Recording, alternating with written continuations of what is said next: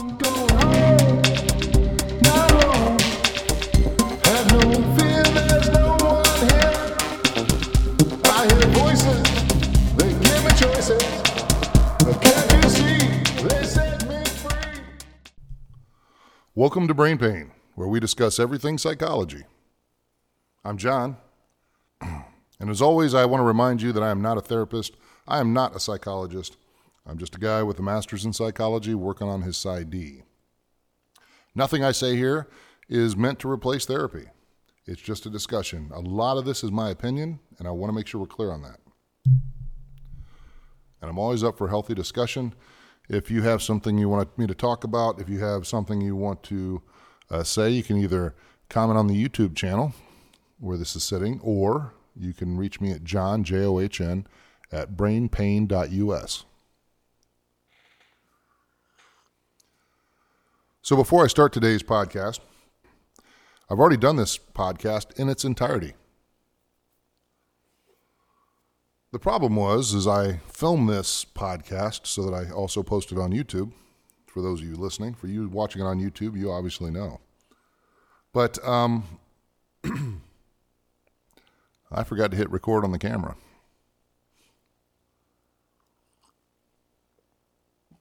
So this is my take 2. And I think it might be better anyway because I was struggling with wording a couple of ideas and I had to take a minute to figure out how I wanted to say a few things. Now, originally, this was going to be about brain function, and I will go deeper into brain function in a future podcast. However, I went down the rabbit hole of brain development this week, and so that's what I'm going to talk about. I know I've talked about it before. I know that if you've listened to this, you've heard me say the brain isn't fully developed until you're around the age of 25. But there is a ton of study on brain development. There is a ton of information available in this particular podcast. I am not going to cite specific articles because I've read so many. I'm not going to cite a specific article because there's so many of them that I've read. And they all say mostly the same things. But I would encourage you to go pull up your favorite search engine and go look this stuff up yourself. It's all over. It's a ton of it is available for free. So brain development. There are 3 major brain structures in the world of people who study brains. The forebrain, the midbrain, and the hindbrain. Very simple. However, if you'd actually look at it, to me it was a surprise because I would think that would go front to back if someone was sitting like I am now, and it would start at the front of the brain and go back. It does not. The forebrain is at the top of your skull, and it holds the cerebellum, which is the largest mass of your brain. The midbrain and the hindbrain are vertically, if you're sitting up, it's vertically. The midbrain's below the forebrain, and it is above the hindbrain. And of course, at the very bottom, and it connects into your spine as your hindbrain. So,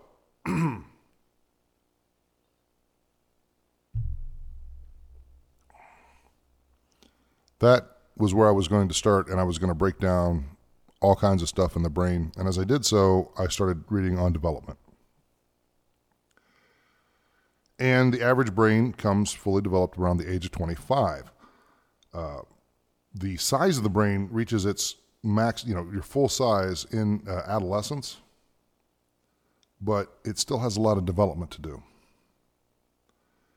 The prefrontal cortex doesn't really fully develop till sometime in your 20s. For some people, that goes on until their 30s. There's no magic, day where we just flip the switch and we're fully developed.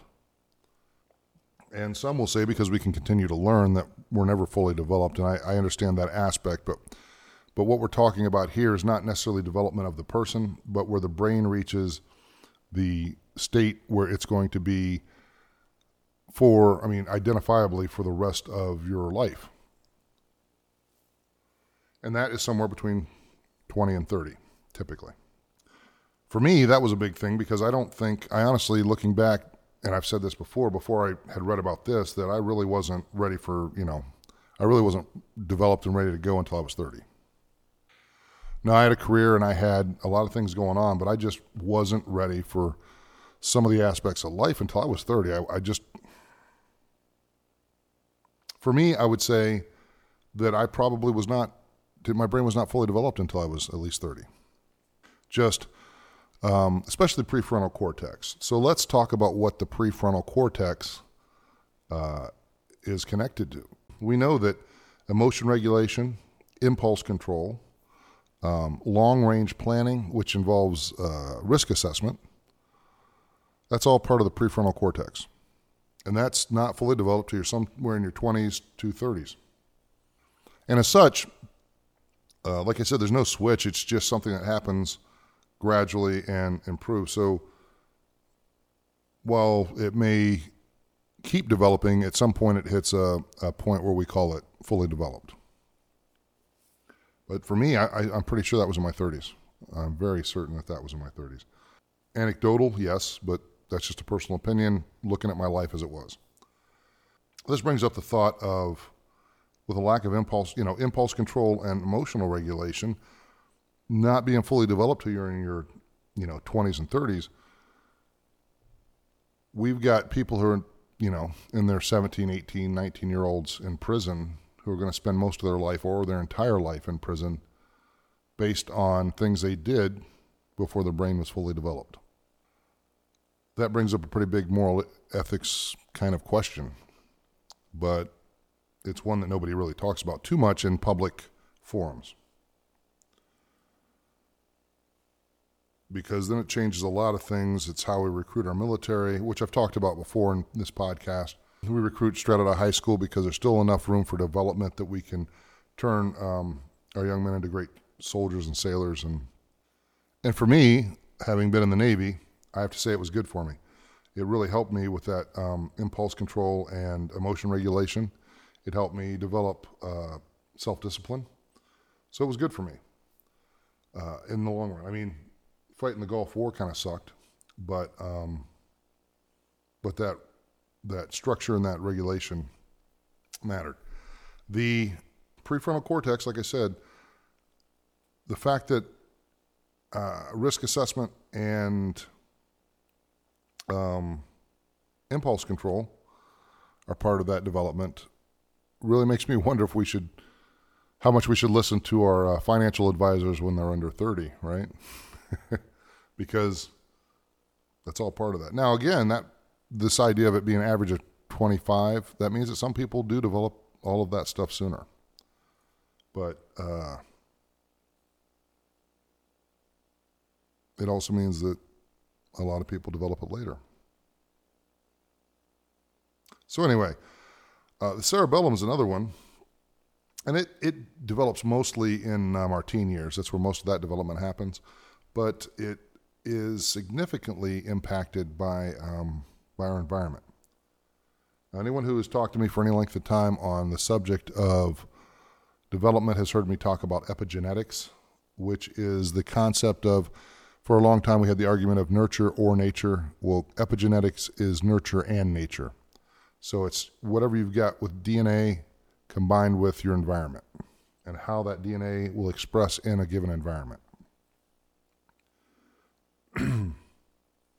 The prefrontal cortex is more nature than nurture, but not.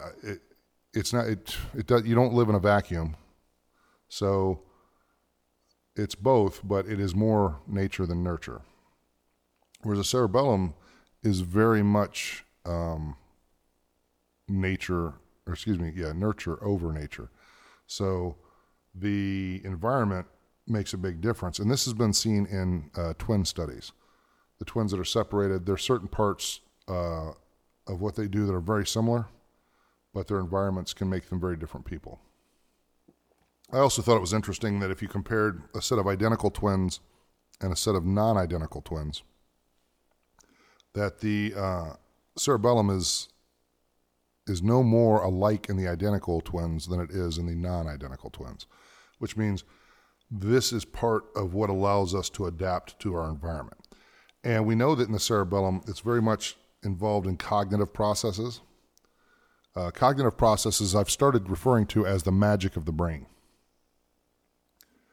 This is because when we try to tie cognitive processes to any part of the brain, it is very difficult to do so. It's very difficult to say this part of the brain deals with that cognitive process. We can track motor skills, we can track speech skills. But those cognitive skills, which make us who we are kind of it's like the ghost in the machine is how I've seen it so far. At least in the studies I've seen and the information I have access to. The brain is still, in many ways, a mystery. When I say, we can't track how you decide that you like green instead of red by looking at activity in the brain. For whatever reason, when you're in a green room, you have more serotonin or more dopamine released in your system. But that doesn't tell us why that is.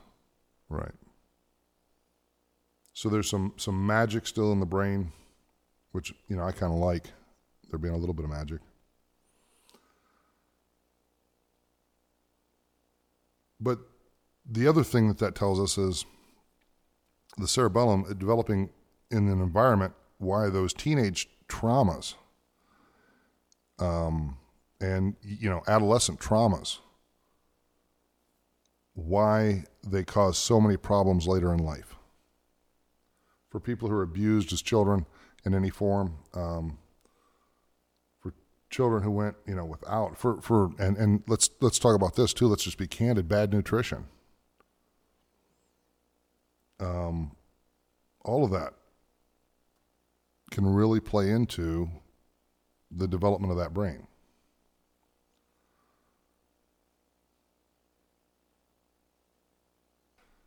It takes that much time to develop. What use is that knowledge? And I've often said that I think knowledge is like power. In and of itself, it's not bad or good. It's what people do with it that matters. So militaries have taken this knowledge and said, hey, we want to recruit between the ages, ideally of, 17 and 25. That way we can build the soldiers, the sailors, the airmen that we want, that we know will work best. We walk, though, in the United States at least, we walk a difficult path, morally and ethically. We have a lot of people who are in prison for things they've done at the ages of 17, 18, 19, and they'll spend, their life in prison, or the majority of it. That's a tough one for me, right? Because I believe that you need to be held responsible for your actions. I believe that if you've done something horrific, even if you're 17 or 18, even if your brain's not fully developed, there really has to be some consequence to that. I mean, if we go into Chicago right now and we look at the real situations that, if you read the statistics, and I'm just going off of what is publicly available, there are a lot of murders in Chicago, a lot of violence. And a lot of that violence is being done by people under the age of 30. If we know that an individual took another person's life at that age, what do? How do we judge what the consequences of that should be? I mean, the idea is that you remove people who are dangerous to society from society. That's where the original idea of prisons came from. And I struggle with our prison system in the United States for a number of reasons. Number one, I personally do not believe that military or prison systems should ever be privatized. And in the U.S., there are a number of private prisons, which, as you can imagine, could lead to, I'm not saying it is, I'm simply saying it could lead to a lot of problems with corruption and mistreatment of people in their care. Now, I also don't believe that prison should be a great time. I think prison should be exactly, it should work on rehab, and for those who refuse to rehab, it should be a punishment. But I think there should be an option for real rehabilitation. Well, it becomes difficult, right? Because then that means that for some people, we're watching people go to prison and get college educations, but we're watching veterans struggle to get a college education, even with the GI Bill. GI Bill is actually a lot better than it was in my day, so it should be easier to use that for education. But we also have people who are just poor in the United States who work very hard, who are having trouble getting an education that they want. But if you were in prison, you can get a lot of education. And so people justifiably take some issue with that. But at the same time, if the people in prison are a threat to society and we want them to be productive citizens, if that's what we want, if we want rehab, then we have to make sure that we look at that in the right light. That the education that they get is to help them not be a danger to society, to not be a problem in society. That won't solve all of the issues. That won't solve all the problems. But this comes back to, again, we have these 17, 18, 19-year-olds in prison because they were a product of their environment? Absolutely. How do we fix that? Man, that is a complex question. But as we know, the cerebellum is affected greatly by the environment. Having somebody who's still developing in their 20s in a prison environment, at least the ones that we've seen in documentaries, doesn't seem like it's going to make them much better for society, does it? And there's a lot of other ethical questions when we get into prisons that we could go into, but I'm trying to stick to the brain here. The other thing is, without a fully developed brain, by our standards and definitions, there's ethical questions of sending people into combat. When you say it that way, it's kind of removed from the reality of humanity. Because the reality of humanity is that whenever we've felt a need to fight, for whatever reason, it's the young and physically capable that go fight. Right? There are people who are absolutely capable in their 30s to fight in war and combat, but they're not as physically adaptable as they are in their, late teens and early 20s.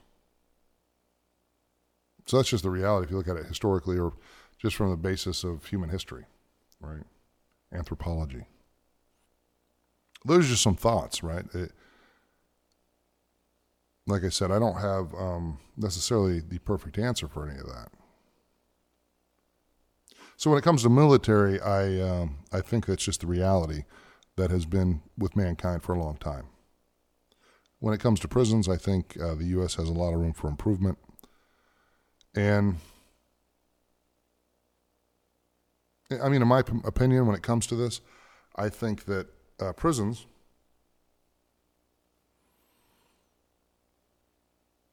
have become a place where people with mental illness go. So I think that we would be better suited in America to invest some of the money we spend on prisons in mental health care facilities. So I do believe that we should really invest in our mental health care infrastructure in the United States. The problem is it's expensive. Now, the real reason that's a problem in the United States is because to fund it, in my opinion, you would need to get rid of all the pet projects of Congress. The things where we're paying for studies that are ridiculous. If you go dig into the U.S. budget and you find out what we're paying for, all the stupid things that we're paying for, all the things that slip through the cracks because they're less than so many millions of dollars. And there's a lot of this that goes on, and you can't call it corruption because it's all done legally. But I'm a big supporter of mental health facilities as opposed to just throwing everybody in prison. I had some stuff here that talked about, I had some notes about how the brain actually functions as far as sending signals and how we use medication to interfere with that or to change how it works. But I think we'll save that for another podcast. I think that really the idea of what are we doing, at least in the United States, what are we doing with our prisons? What are we doing with rehab? I just had a big chunk of dialogue that I'm going to remove from the podcast because it got way down a rabbit hole. What I do want to say is that for my friends in Europe and New Zealand and Australia and even Africa, who I know have downloaded this podcast, sometimes it's hard to understand the way the United States works, and even some Canadians struggle with this because we're set up so that our states have rights and certain laws the federal government can't pass. And this is both a good thing and a bad thing. Like anything else, it's pros and cons. But what it means is it's very difficult to set up a federally run mental health care system. So what they can do is the federal government can supply money with terms that's used for mental health care to the states, individual states. But it's expensive. People don't like to see that expense for mental health, right? But they don't blink twice when they see it for prisons. And it's because of perception. It's because of bad marketing. Prisons, we're keeping you safe by keeping criminals off the street, which is important, but it doesn't address the fact that a lot of people are going to prison because they have mental health issues that would be cheaper to treat if we had a mental health care system, but that was in place that was really robust. Anyway, that's me down the rabbit hole. I'm going to wrap this up and remind you that I love you. Take care of yourself. Rock on.